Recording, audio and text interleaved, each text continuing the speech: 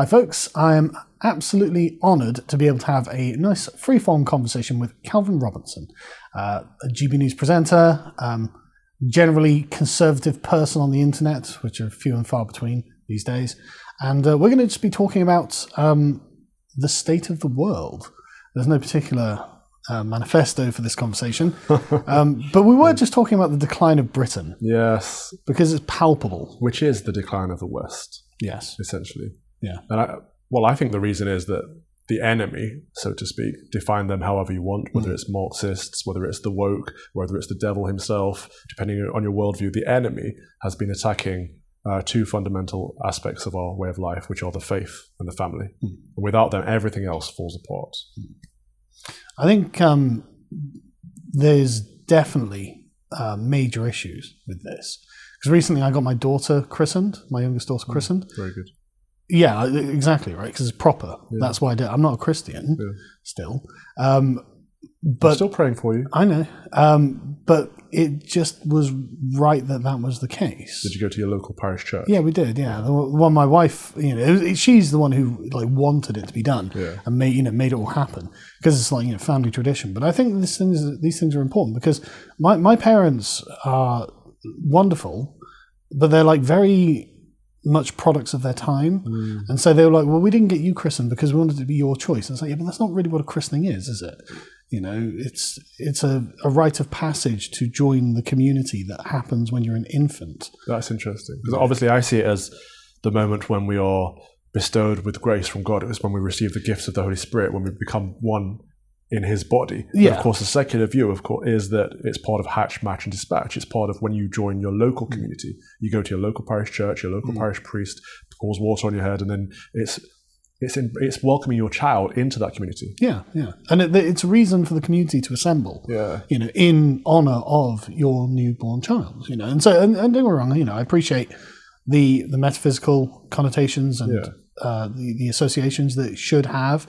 And honestly, there's a part of me that thinks that maybe I was deprived of that, And some of this is down to individualism. So I find that people these days, they say they want a private wedding or they want a private funeral, but that's not what it is. A funeral is an open event. It's part of a church service first and foremost, or it used to be. Yeah. But it's where the community can come to grieve and mourn a loss. It's and same with a wedding. You're saying that you two are being united under God, but you're holding yourselves to account at the behest of the community.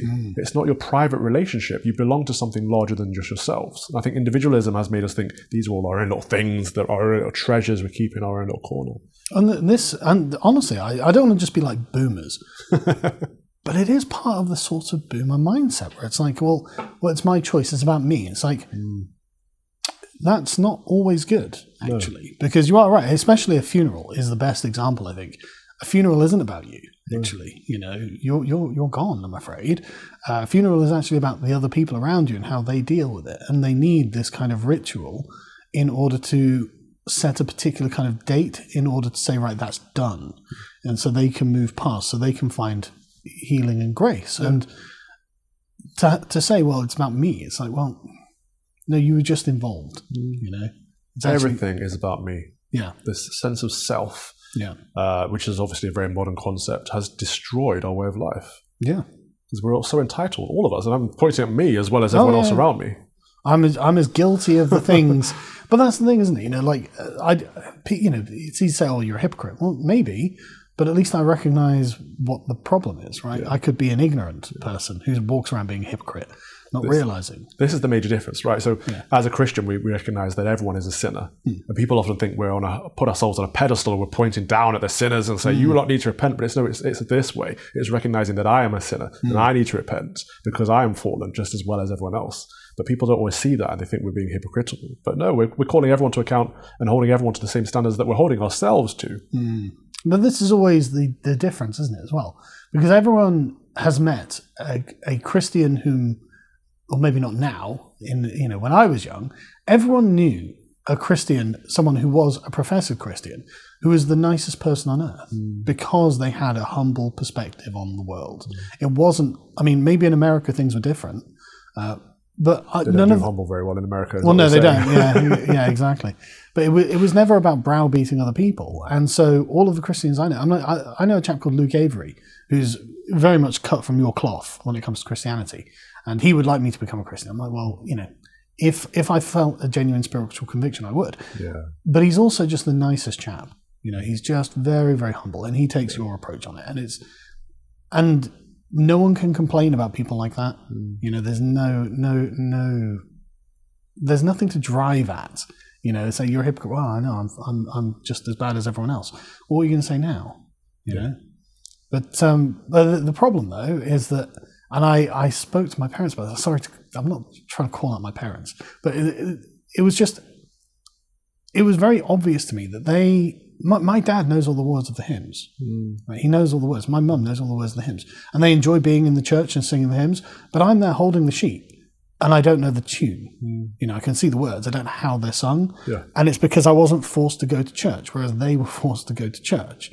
And from their perspective in like the 70s and the 60s, it seemed natural, but I'm not going to force my child to go to church because of liberalism. Because of liberalism, yeah. No, that's exactly But why. they denied you of something. They denied you that capital, that cultural capital. Exactly. They have a nostalgia for being forced to go to church, even though they resented it when they were young, right? Yeah. But I don't have that nostalgia because it just was never on the table for me. Do you think this is something that's holding you back? Because most people, I say most people, I'm generalizing obviously, but sure. A lot of people grow up in the church and then towards their late teens or their early 20s, they go away for a bit, they explore the world, and then they tend to come back and they've got that foundation of the faith. So all along, even though they might go wild at some point, deep inside, they've got an understanding of, they've got a moral compass that comes from Christianity. Do you feel like that's been a barrier for you? Because you understand the faith, you understand the cultural elements of it, you see how important they are. But I see that there's a leap of faith that you're denying yourself. Is that because you feel like you've been denied it from your childhood? I don't know specifically if that's the case, but I can see that there is a kind of homeliness about the church, that even though my family is not a religious family, they still like going to the church, and without this kind of background, I imagine it's a lot easier for one of my aunts or uncles to say, actually, I do believe in God, because I'm getting older now, I'm getting a bit worried about, the impending end of your life. And so it becomes easier, and you've got it's something to softly fall back into, but I actually don't have that. I mean, I'm not particularly worried about death, actually. Raised an atheist, for me, it's just nothing. Right. So I'm not particularly worried about it, right? I'm just going to do what I can with my life while I'm here. And that's a good point in itself, because a lot of people think, religion is just an answer to make people feel good about death. No, actually, you don't need it, because if you're an atheist, you think that's it. Yeah, you try to live a good life. You've contributed in lots of ways, so you could be happy and say, that chapter's over, right? Yeah, that's exactly how I feel about it. Right. Like, I'm actually not terrified of it. I don't want to die, obviously. No. But there are worse fates than death, as far as I'm concerned. Far worse fates. Being trapped in a coma for 20 years, that's awful, as far as I'm concerned. Losing your mental capacity. Exactly, Like, there are way worse fates than death. Yeah. Obviously it'd be sad to be dead, but like say, I'm happy with what I've done with my life, and I'm happy with that. I'm talking way too much here. No, but it's interesting because we're getting down to what religion is about and why it's important. I think it's because it's about the truth, and you're a man that you live for the truth, right? You have a whole broadcast media addressing the truth and putting it out there for people, but I think that you see the truth in Christianity as opposed to other religions and cults and all that. Yeah. But somehow you're unable to embrace it. Yeah. On a personal level. I would say it's the habituation of modern Western culture, because it's so materialist. It embeds itself in your soul in a way that I don't know how to overcome it. I don't know what to do about it. But you want to move away from it. So let's move away from going towards Christianity. Let's talk about moving away from modernity. So you don't like modernity. You don't like the liberalism that's taken over, the whatever we're going to call it, postmodernism, post-Christianity, whatever we're living in, post-truth age. You're trying to go away from that. But what are you aiming towards? I would be happy for us to return to a more Christian society. Okay. I think society would be better. I personally don't know if I can do it, but I would be happy to be a step on the road towards that. Like, I mean, you know, my son says he's a Christian, and I'm like, yes, you are, son. That's fine. I mean, he doesn't do much that's Christian, but they, you know, they sing hymns in school, you know, in his school, so it's fine. Yeah. And I'm happy for them to do that. You know, I don't want him to be totally disconnected from a tradition that we had, and I don't want to be so totally subsumed in materialism that the very notion is alien, you know? And I feel like I'm talking way too much. No, I love it. It's interesting because I look at it from the outside. I think, okay, so your children are saved, right? Your children are baptized. They're part of Christ's body on earth. Yeah. They are potentially going to heaven if there is an afterlife, right? Which I believe there is. And you've gifted them that. But then, if this is the truth, if Christ is the truth, and the conditions on an everlasting life with and in Him are that we have to be born again, in that we have to be baptized in water and the Holy Spirit, and you've given that to your children, would you not want to be with them? There's a part of me that feels it wouldn't be authentic. Like, I'm not sure that is what is, strictly speaking, true. And I don't want to be a fraud before all of the things. I'm not saying I can't be wrong. You know, it might be true. Who knows? But I feel that I have to move in line with my own conscience, right? And does that mean you have to be absolutely sure that this is the truth? You can't have any doubts? No. It just doesn't feel right. Okay. I don't know how to describe it. You know, and I really don't know how to describe it. But it's just I would feel like I was being dishonest, right? And I don't want to be dishonest. You know, so but like I said, I also have a fondness for Christianity. You know, I like Christians whenever I meet them. You know, they're always lovely people. I like the ceremony and ritual of it, and it's part of our historical and cultural tradition. And I want that to continue. And so, you know, I'm not going to act as an enemy of Christianity. No. Or anything like that. You're just not going to let Christ into your heart. Yes. I find it fascinating because I mean we had a few chats on this, and I feel like you intellectualize it a lot, and you've got mental barriers there that only you can break down, and no one can, I mean there's nothing anyone can say to you that can convince you. You've got to open up your heart in some way, and it does become a battle between the mind and the heart. And I think that's what faith is, taking that leap of faith. Often there are people that say, I want it to be true, and I understand the faith, I like the faith, I want the faith to be true. And I think once you reach that point, there is nothing you can do other than taking that leap of faith and say, okay, then therefore I choose to believe. And in that choice, that everything can change. But I think quite often we or people wait for a miraculous moment or for God to do or say something to change our hearts, rather than being the other way around, us opening our hearts to God. Does that make sense to you? Yeah, no, totally. But this is the sort of the diabolical power of modernity, because in no other era would this have been an issue, right? Like no other era. You're too modern, Cole. I am. I'm a total product of modernity, and you know, as much as I don't like it, it's just the way things are. But anyway, let's carry on with other. But let's carry on with the things, because you are right. I do think. I mean, even from a secular position, I can see the innate value of having my daughter baptized, my son's baptized, right? It's been wonderful to just get family and friends around and give them a reason to come around, you know, because you don't actually have that very often. And, you know, some people have to travel a little bit, but that's fine. And it's a good day and everyone has a good time. And, you know, when we were sat like having the dinner afterwards, you know, the Sunday lunch afterwards, I was just watching the room and just everyone was just smiling and chatting and having a great time. And it's like, you wouldn't know that there were problems in the world, you know? And so even from a secular position, like, it's obviously a good thing. Right. I mean, all of that's good, but it's very superficial. I wouldn't call it superficial.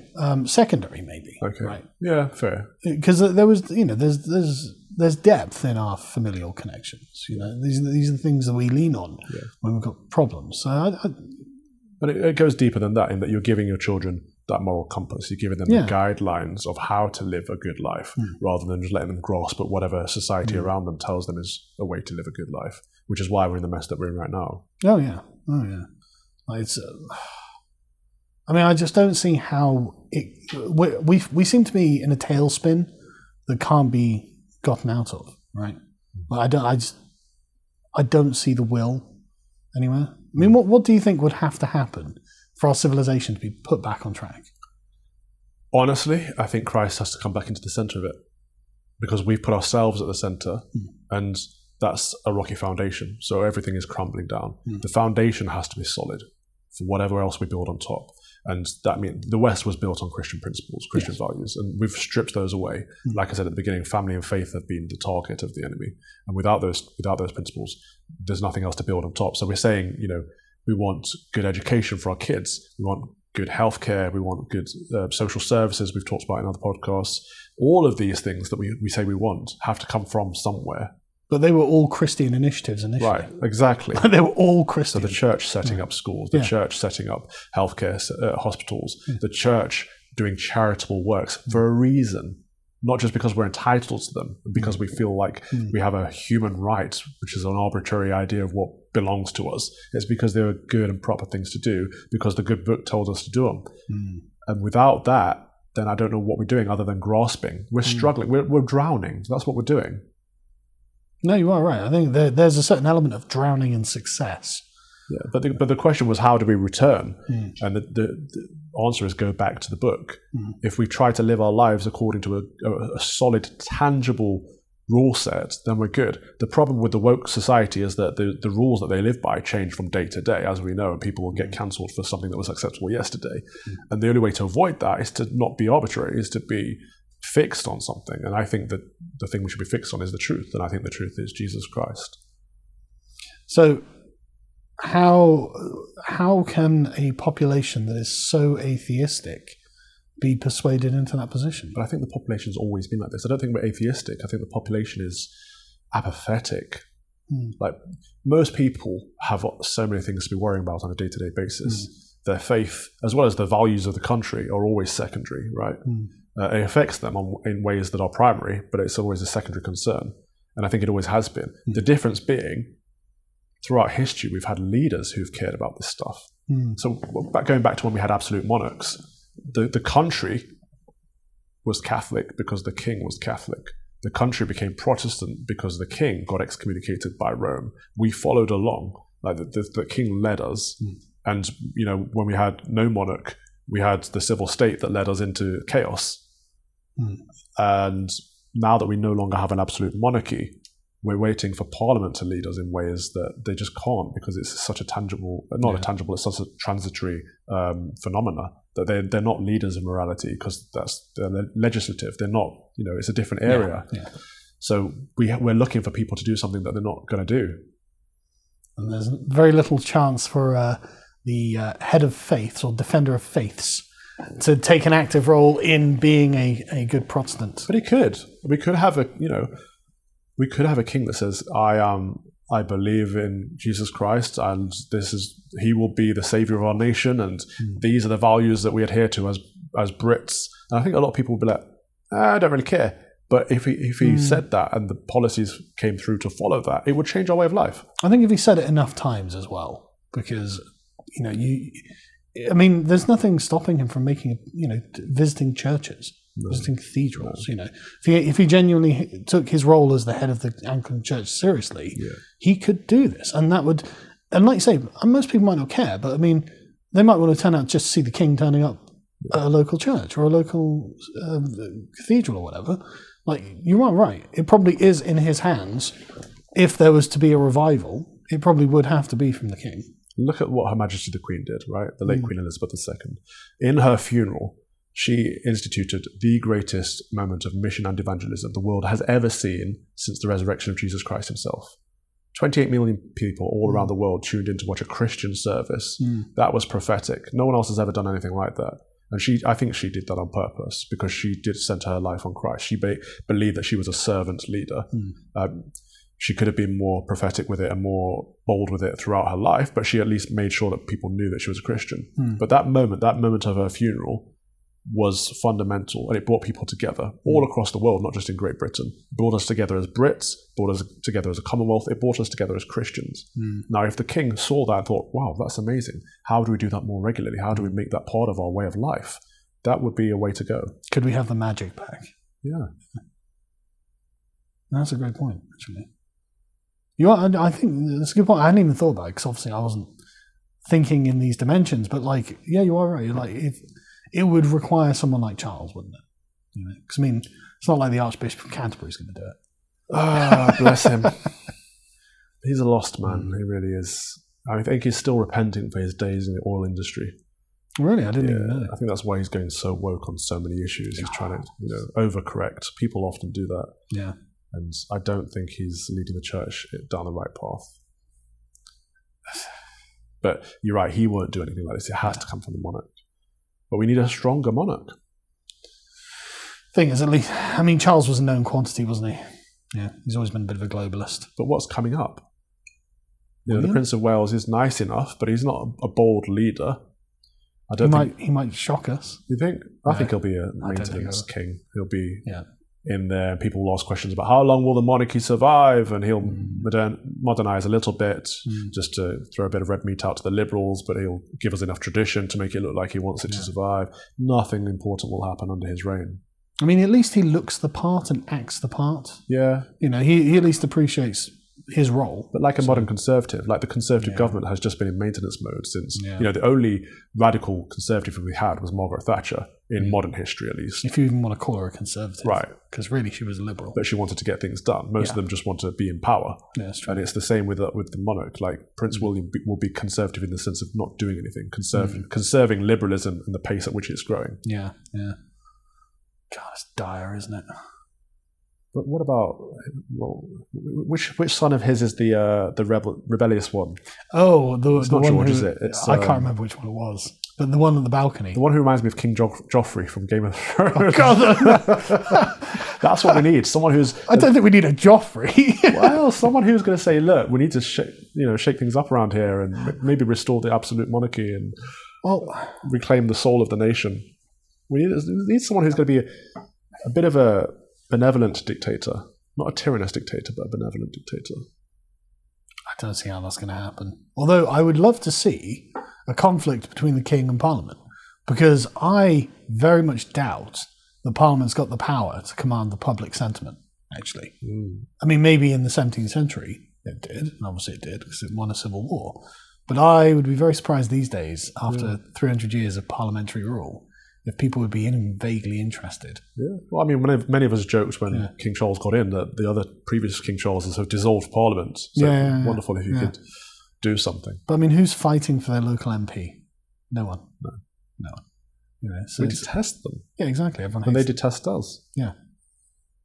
The massive divorce of the people and the people representing the people. It's terrible, isn't it? Yeah. But we mustn't be doomers. I can't. There is always hope. Yeah, but there's always hope. I'm actually very optimistic. You tell me first, and I'll. Well, sure. I've always been an optimist, and so I've always looked at like my own ability to do things, and to make things happen and occur. And so, no matter what happens, I'll be able to act, and I'll be able to make prudent decisions. So that fundamentally is why I'm an optimist. But I'm looking at the state of the country and just like, right, okay. So we're trapped in this kind of death spiral. Everything's in decline. The people in charge seem to be resigned to it. And the general public don't seem to understand how they're being acted on. And so... So where's the hope in that? Well, I'm not very optimistic for the state of the country. I should be okay. Hopefully I'll be all right. That's very individualistic of you. Well, it's all I'm in control of. Okay. Hopefully the people I know will be okay. And the people who work here, I think, will still have food on their table when other people don't. Hopefully. But that's all I can be optimistic about because it's all I'm in control of. Okay. So I've been saying for a while that I think the Church of England is in decline, a managed decline, and they want to leave behind a perfectly embalmed liberal corpse. Yes. But what you've just said about the country, I think it's actually very similar. Yeah, I agree. That they realise there's nothing they can do now. We're on a downward trajectory, so they're trying to make it appear good. But I see that as hopeful. Really? Because I think you were talking about in your review of Revolt Against the Modern World that there's these cycles, right? And I think that's so true, that civilizations, they peak and they trough, they rise and they fall. I think this is the downward trajectory of the West as a whole. We peaked in the early 20th century. We've been downhill ever since. But I don't see that as a bad thing because we've lost our way. We've taken away the foundation, which was what was important, and we're clinging on to everything else that's on top. But as it's falling down, we're grasping it and trying to hold on to it as long as possible. But we know it's going to crumble. But as it crumbles, we can be the remnants. And I believe that Christians have to come together and conservatives have to come together and say, this is what it meant to be British. These are the important parts of what made us good. Not just as a nation, but as a state, part of the world stage.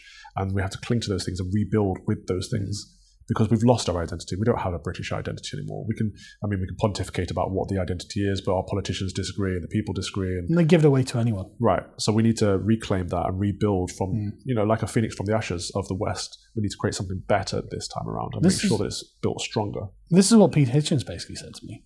He was kind of goading me on Twitter, but I was like, look, I'm not saying, I don't have the answers, and I'm looking to you for some answers, actually. And so he was like, well, Britain's beyond saving. I was like, sure, but England has to live on, so what can we do? He's like, well, you've essentially got to keep a sprig of it alive, and hopefully something will grow from that after the collapse has come. And so, right, okay, well, I agree. And I was hoping for a bit more, but okay, fair enough. That's at least you think I'm on the right path here, because that's what collectively we're all trying to do. I don't want to say conservative because it's such a polluted word, but the traditionalist side is like, right, okay. But the problem is that the modern man is not prepared to hear that suffering is coming and it's going to happen to him. He is not prepared for that.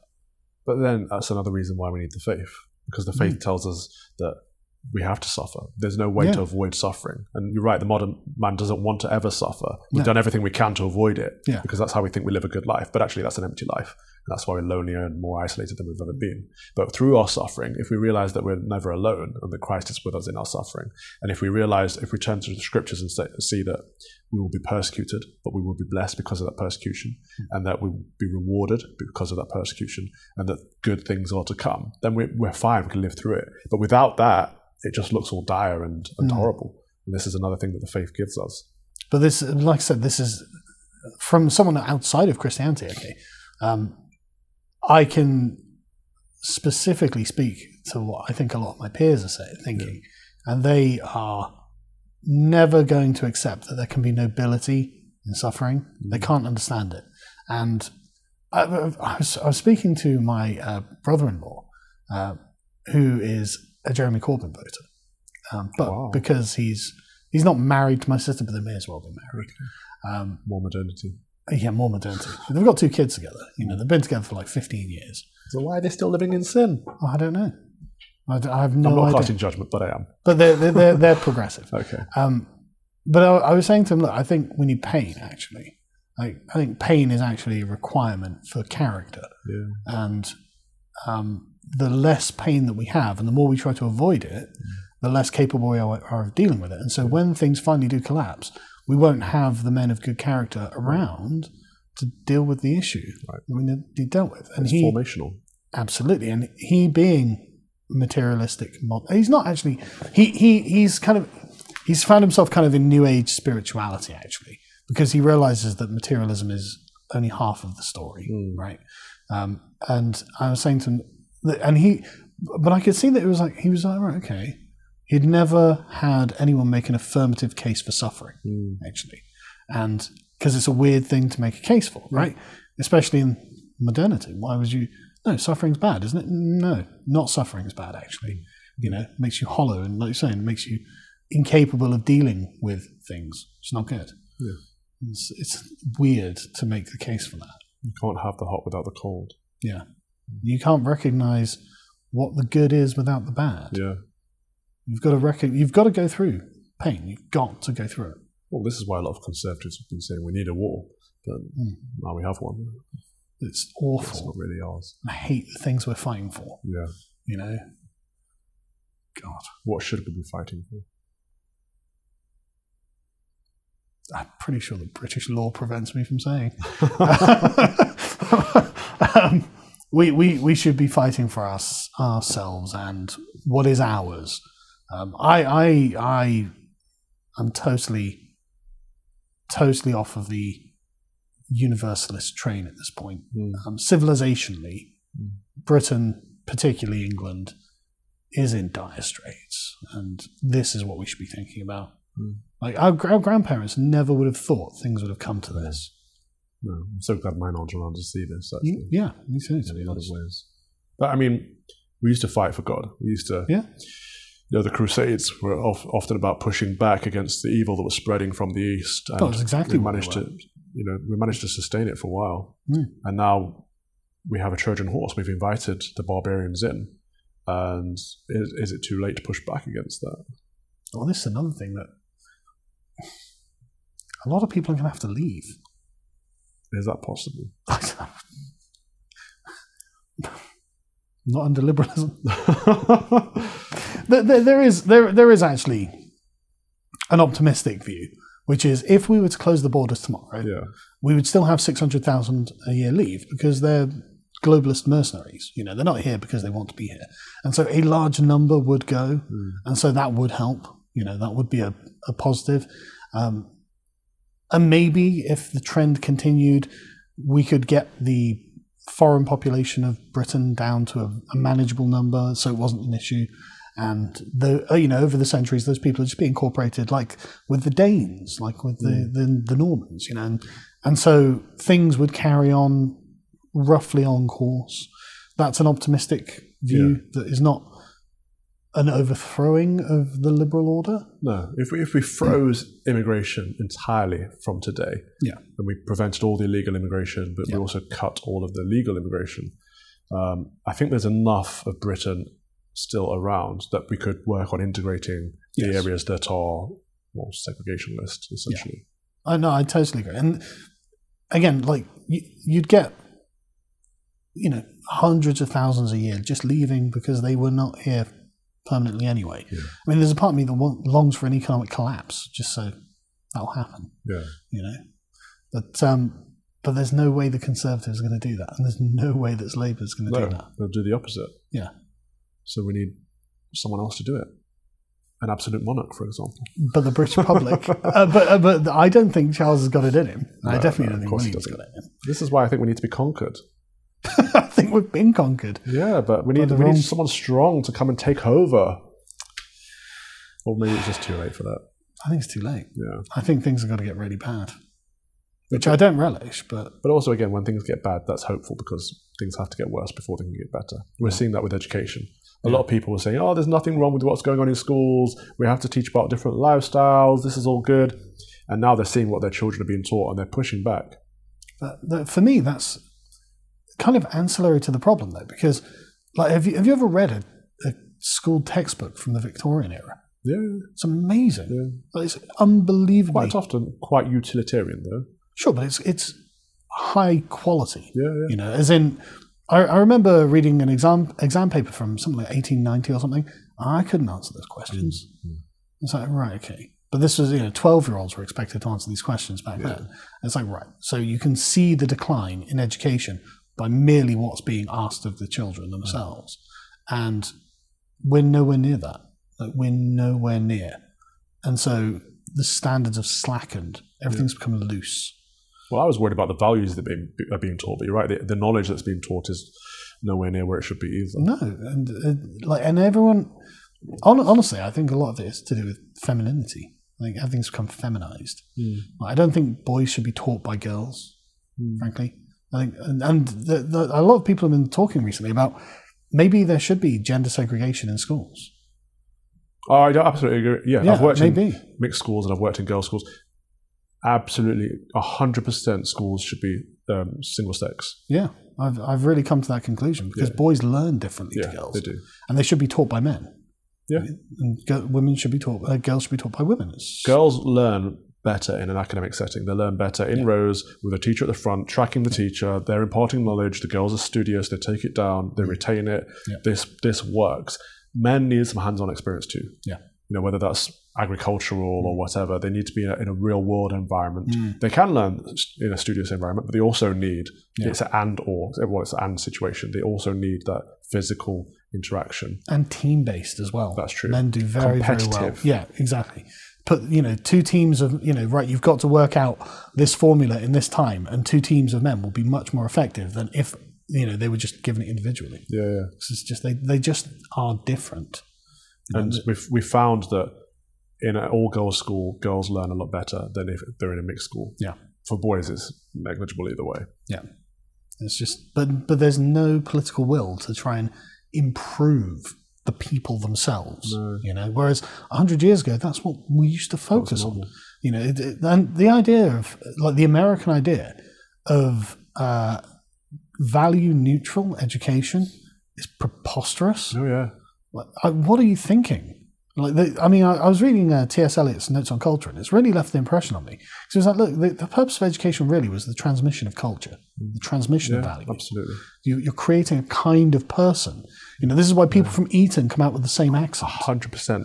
This is my biggest bugbear, actually. So I've been on a lot of educational panels, a lot of forums with with parliamentarians and peers and people that want to make a difference in education, people that genuinely care. Yeah. And I've been on there as an educator, and they're not going to fix anything, because even the Conservatives are liberal in this way. They want value neutrality. They want to remove something bad, but they just leave a hole there. And I'm like, that hole will be filled by something.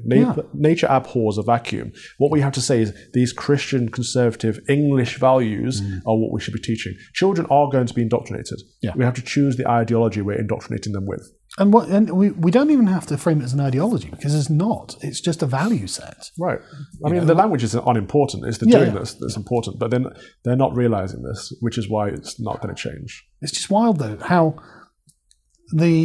I hate to invoke Nietzsche, but like, there's got to be some will to power that underpins a civilization. Like, no, we're doing the right thing for the right reasons, for the right people, right? And infusing future generations with your traditional conservative Christian cultural values into your children of that civilization. Yeah. Is the right thing for the right reason for the right people. Yeah. That's what we should have been doing all along. This liberal notion of value neutrality is obviously fake. And the postmoderns, one of the great things the postmoderns have done is undermined it. Like, no, it doesn't exist. Good point. It doesn't exist. Thank God we can move past that, But we absolutely need something like that. Because otherwise, they want to talk about integration, but they're not prepared to advance a set of values. Yeah. Well, how can you do that? But even when they do, so Michael Gove tried to pin down British values, put them on a piece of paper. And the ones they came up with, tolerance of people of different faiths and none, respect for democracy and the rule of law. Right. These aren't, they're fine things, but they're not what it means to be British, not British values. And these 3 things are what it was all pinned down to. And that's all we've got. Even then, schools were told not to undermine British values. It wasn't ever a case of promoting British values. But the problem there, though, is how could it be that a British school needs to be told not to undermine British values? Like, it should be such an intrinsic part of the fabric of what the school is that you won't be able to help imparting Britishness or Englishness or whatever. The zeitgeist has changed. The whole diversity is our strength thing has been force-fed to us for so long that we believe it. Obviously we don't believe it, but the role we believe it. And to oppose it as xenophobic, racist, bigoted, we have to push back against that diversity, because diversity is our Achilles heel. Oh, yeah. There's no strength in diversity. Yeah. Diversity of thought and opinion is important in some places, but even that is not always important. No. And this is something that the liberal side of me has really struggled with. It's like, well, look, actually, it would be better if we just had...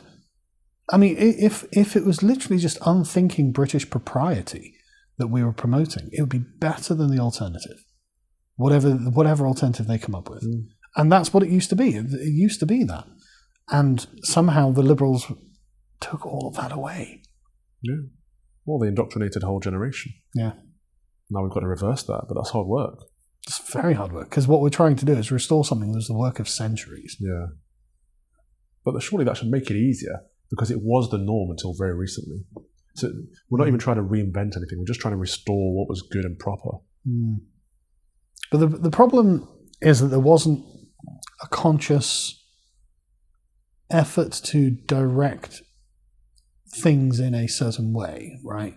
Like these were natural and sensible responses to events in the world. Yeah. And so Tucker Carlson did a bit on the British Empire recently. Yeah, it was great. It was amazing. Yeah. And it was, but the thing for me, it was like, wow, no one's ever spoken positively about the British Empire before, a foreigner, you know?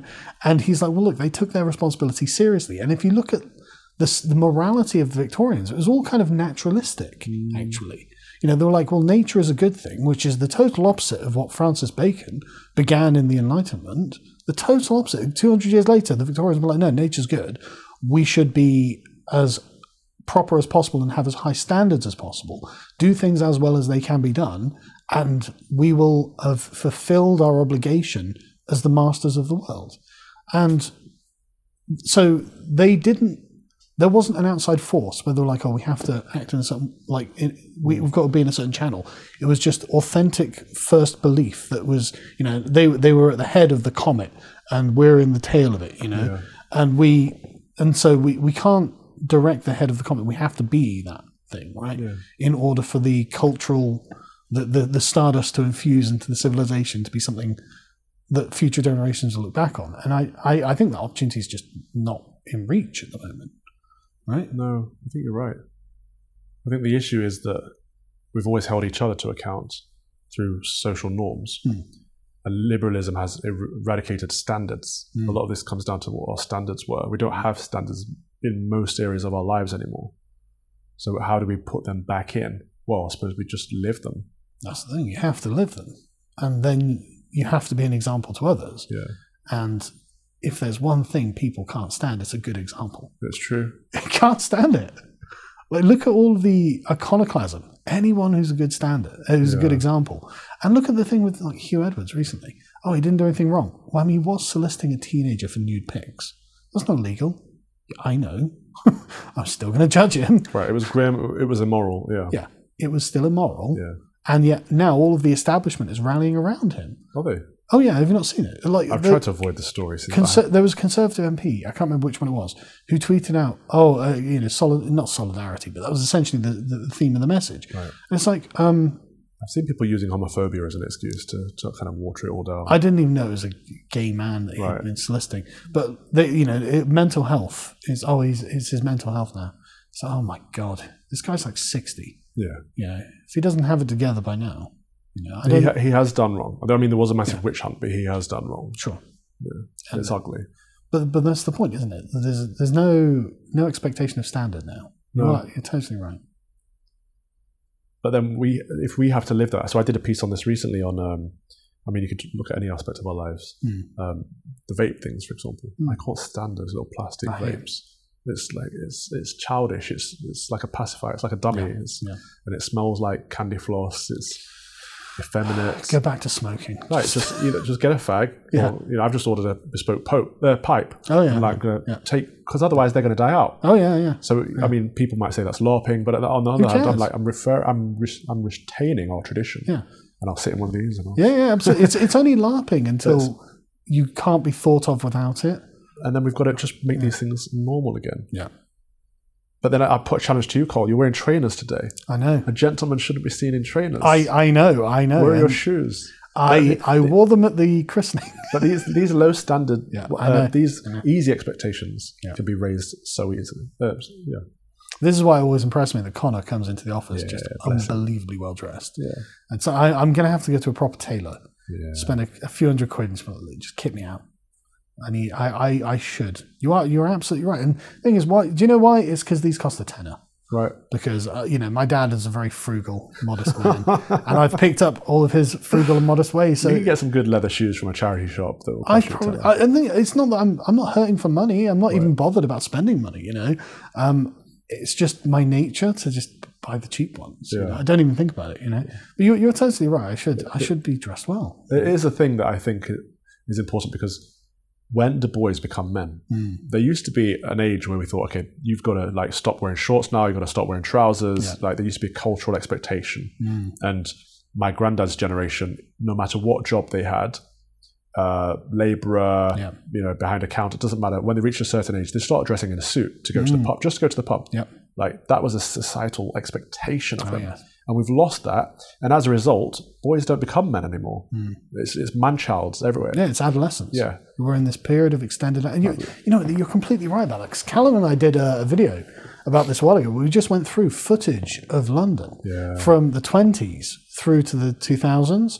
And you can see it's in the 80s where the suit just totally falls out of fashion. Yeah. And now everyone's wearing shorts and T-shirts and shell suits. But before... Like, in the 20s and 30s, everyone looks amazing. Yeah. Wearing waistcoats and they all just look fantastic. And men in their hats. Yeah. On the London Underground. Yeah. Everyone looks respectable. Yeah. That's it. We don't respect ourselves and we don't respect people around us. We don't care. People go to the supermarkets in their pajamas, for goodness sake. Oh, God. Total lack of self-respect. But there's no accountability. We see it as normal instead of stigmatizing them for it. Social stigma is a good thing. Oh, I agree. Yeah. Totally agree. There was one picture I saw the other day of women in London scrubbing their front doors, the doorstep. Yeah. And I was just think back to my nans. Who are just obviously insanely house proud. Right, you've got to make sure the skirting boards are clean before your visitors come around. Most people today were like, what's a skirting board? Yeah, exactly. Yeah, and visitor, what do you mean visitor? Yeah. But these women were scrubbing the front doorstep, and it was all the entire street were doing it. And it's just like, we had a better country. We just had a qualitatively better country. Absolutely. It comes back to what do we judge? How do we judge our country being better? It's not down to the GDP. It's down to these things collectively that we can't put a name to them, but we know what they mean, and that's what British values are. Yeah, and it's like back to the topic of manhood. Like there has to be an element of grooming, but even then, not too much, because this is a balance, right? And we don't want to become effeminate. Like you've clearly groomed your beard to a respectable level, but you're not using like fancy oils and becoming a hipster, because that's effeminate. Yeah. I've just got a pair of shears that just to keep it right, because otherwise it grows at different lengths and it becomes spraggly and I don't like it. So it's just to keep it neat. Yeah. There's no reason not to look neat, but like you say, you don't want to become effeminate about these things. I'm too lazy for that anyway. But same. I mean, I try to keep my hair in a roughly circular shape, but it does what it wants to do. Yeah. But I think you're so right about the suit thing. I really should. Yes, I'm annoyed about it. I get annoyed every time I walk into London. Just see, we're so scruffy. Yeah, we're really scruffy, and it's changed so quickly as well. Like I remember as a kid, elderly people just looked. I remember looking at them thinking, "Oh, they're all so smart." Yeah, and I'm sitting there in my jogging bottoms and my t-shirt, thinking, "Yeah, this is liberating. Of course, it's liberating." Like we're free to sin is what we're free to do nowadays. We're free to do all the things that are bad for us and wrong for us, and we do them because we can. I tell you, I can't ever recall seeing either of my grandparents, my grandfathers, not in a pair of suit trousers. Right.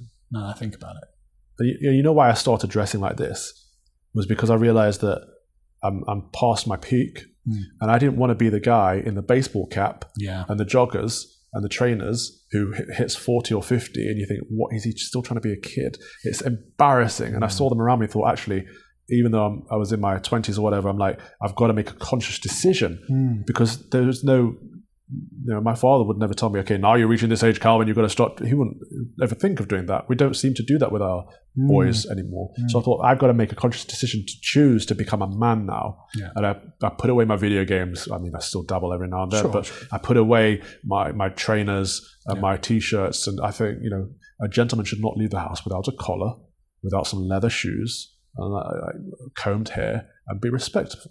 God, my wife is going to be so thankful we've had this conversation. she wants me to dress like that. Right. She always has.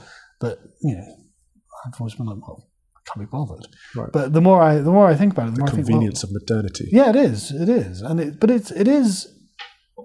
And it's snobbish, but there's something in snobbish. No, I think it's right. People think elitism is bad. A bit of elitism is good. Yeah, it's the upward force. Yeah. Because, I mean, like, at the christening, both my wife got both my sons, 1, 8 and 3, matching waistcoats. Oh. So white shirts, dark blue waistcoat.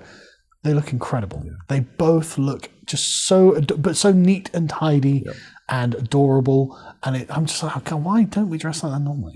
Because they both looked just fantastic. Well, a lot of it is the bigotry of low expectations, isn't it? It's the liberals saying, well, people can't afford this, so we have to bring this down to everyone's level. And of course, that's a nonsense, because even the poorest people in our society always did. Used to wear suits and dress nicely. All of them. Yeah. Both my grandparents, very, very poor background. Somehow they had suits. Yeah.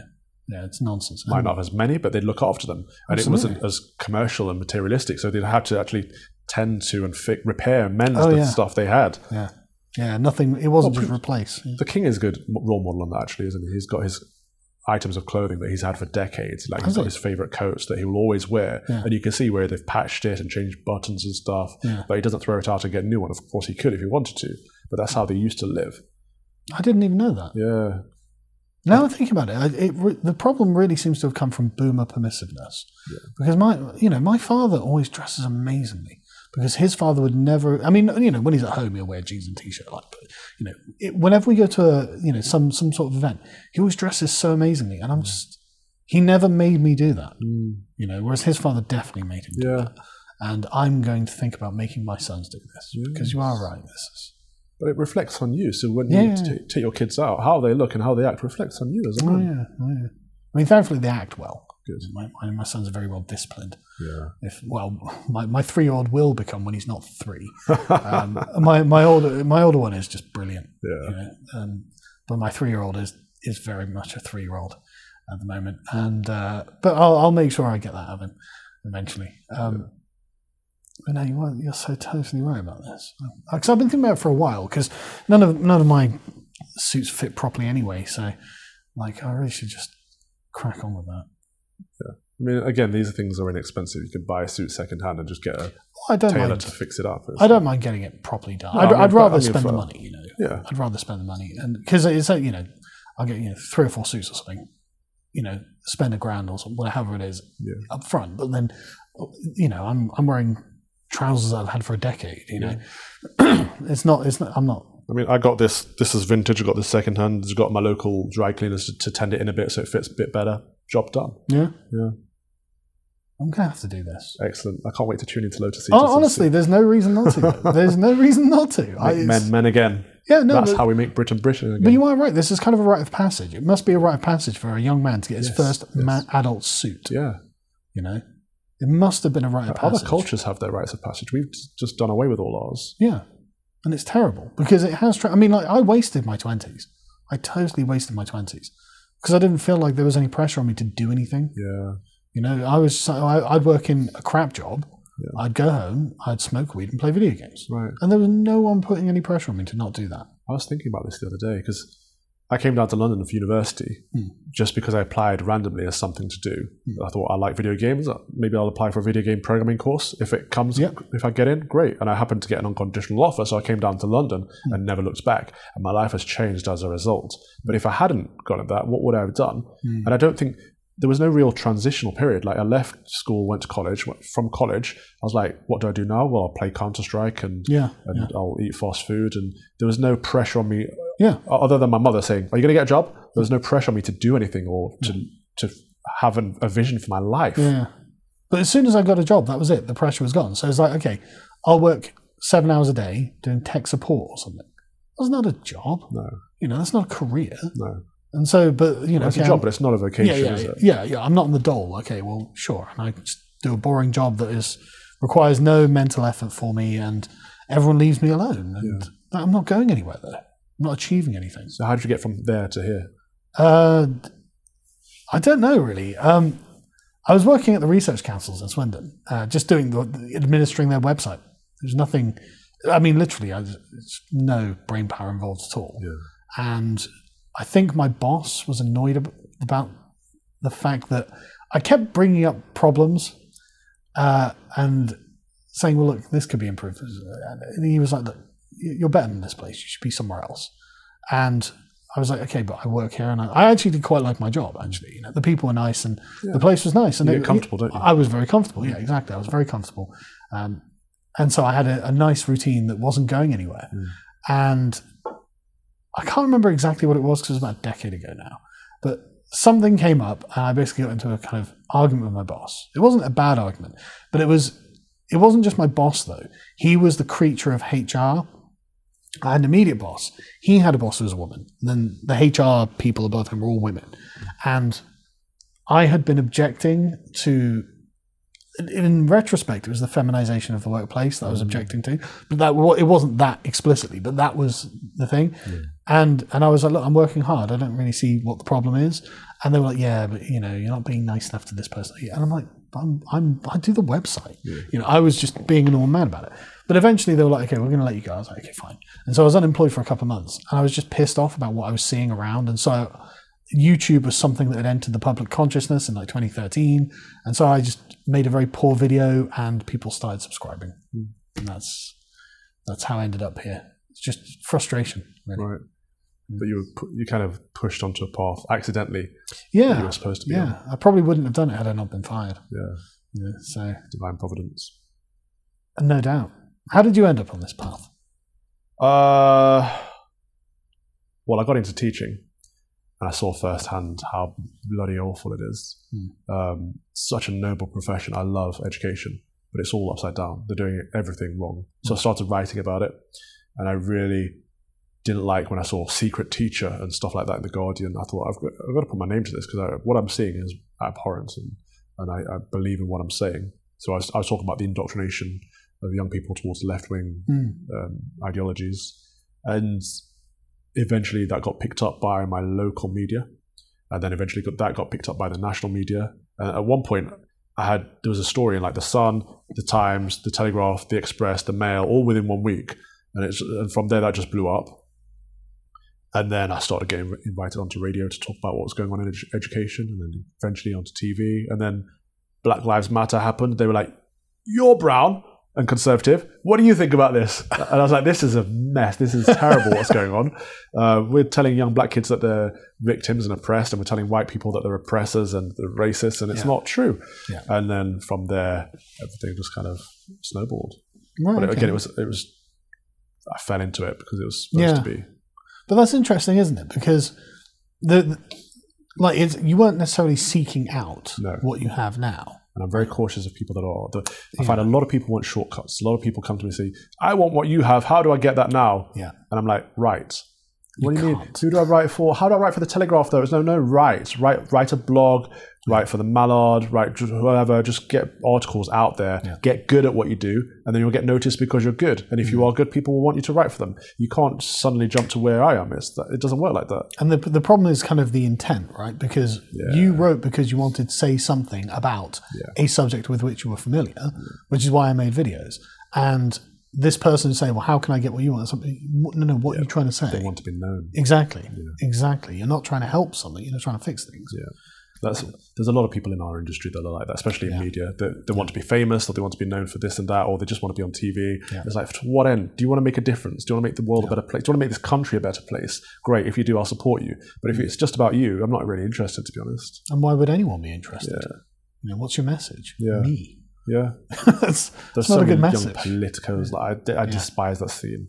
That's why everyone was like, "Oh, you're going to set up a media company in London?" I was like, "No."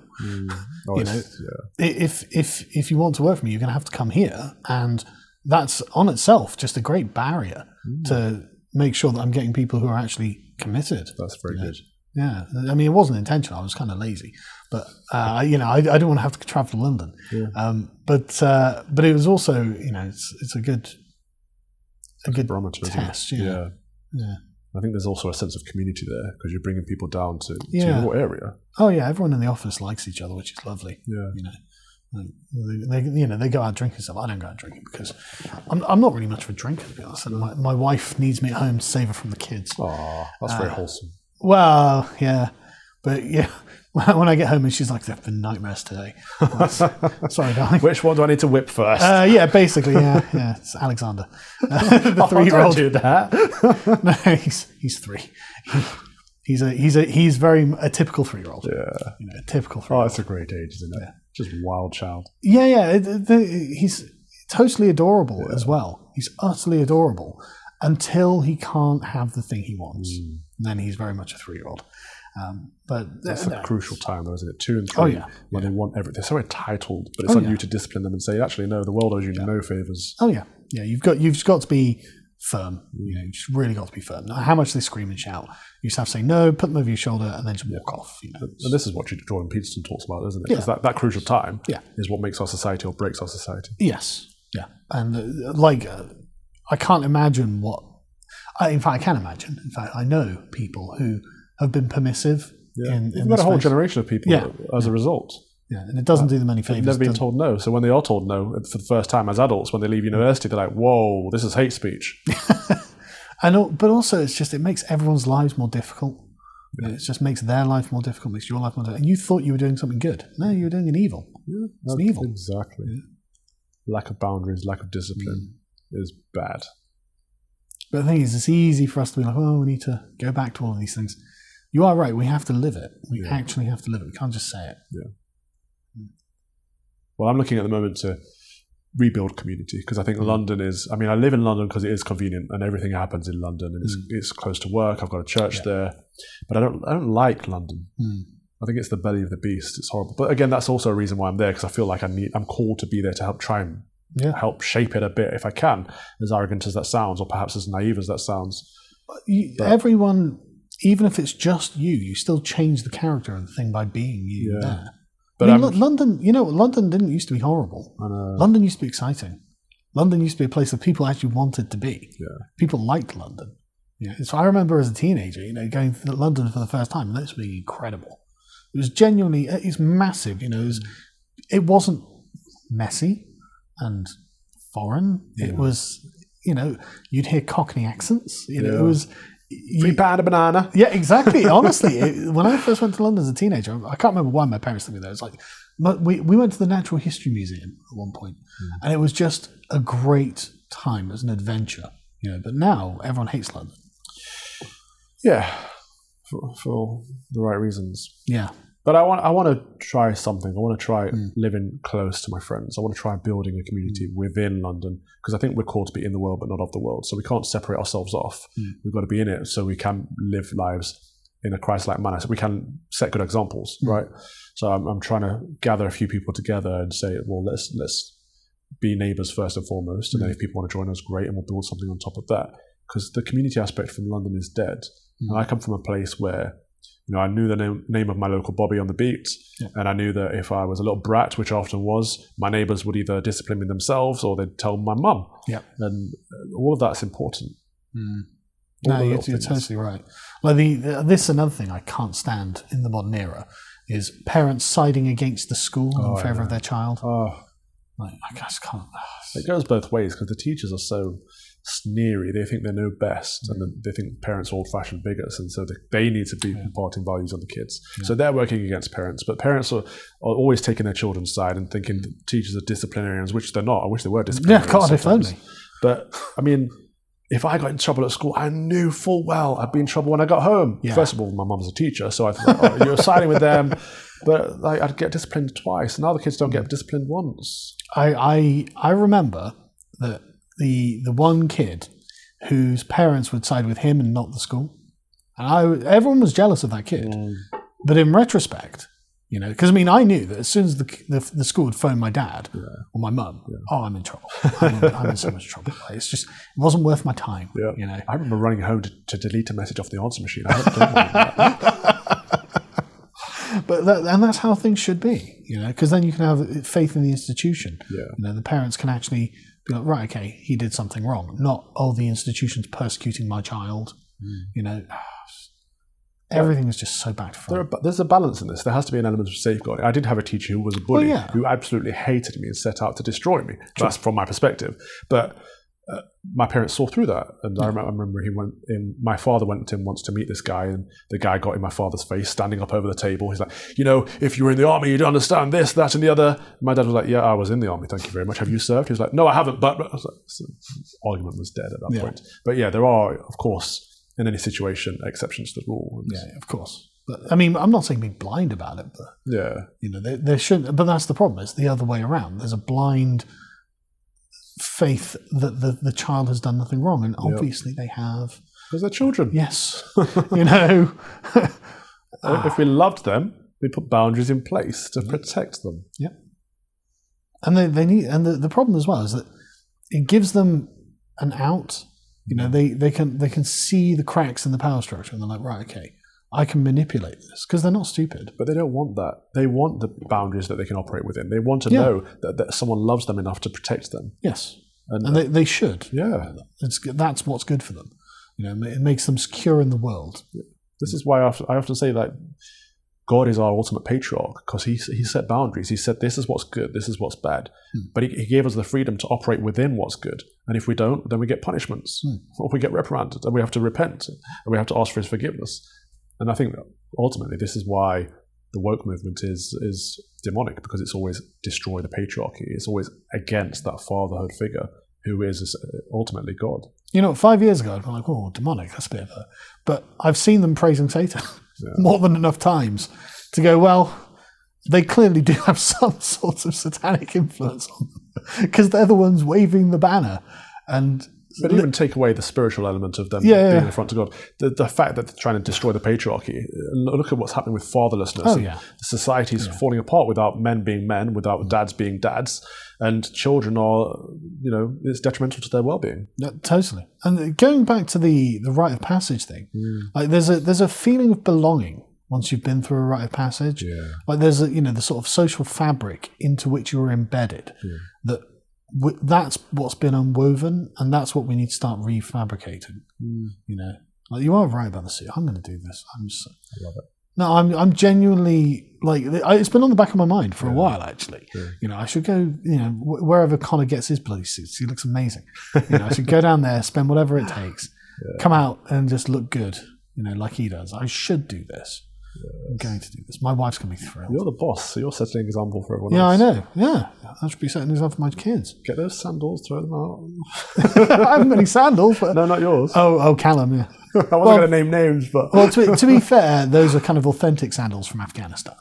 So, are we in Afghanistan now? No. Do we want to be in Afghanistan? But there's a kind of English explorer Don't make vibe. excuses. No, I'm not making excuses. When we go to the colonies, we should be in our linen suit with a proper hat on. We never skimp down to the colonial standards. But there is a kind of eccentric English explorer vibe that he's got going on, which I'm not actually adverse to, because it is kind of traditional. You're a bit more liberal than I am. A bit more, but he's a bit Lawrence of Arabia with it, So I'm okay with it, It's not a shell suit. No, it's not. It's not. Each to their own. Yeah, I can tolerate it. I don't know how long we're going for, but I guess we'll end it there, just because we've covered enough ground. Okay. The message of the podcast is man up. Yeah, get a suit, wear a suit. Next time you see me, no, it won't be the next time you see me. I'll have to get it this weekend. But next time you see me, I'll be wearing a suit. Dress properly, act properly, be a man. My mum's gonna be thrilled as well. Oh, that's wonderful. Thanks for joining me, Calvin. Calvin. Everyone keeps doing this today. I know, I'm so sorry. We'll see you next time, folks. Bye-bye.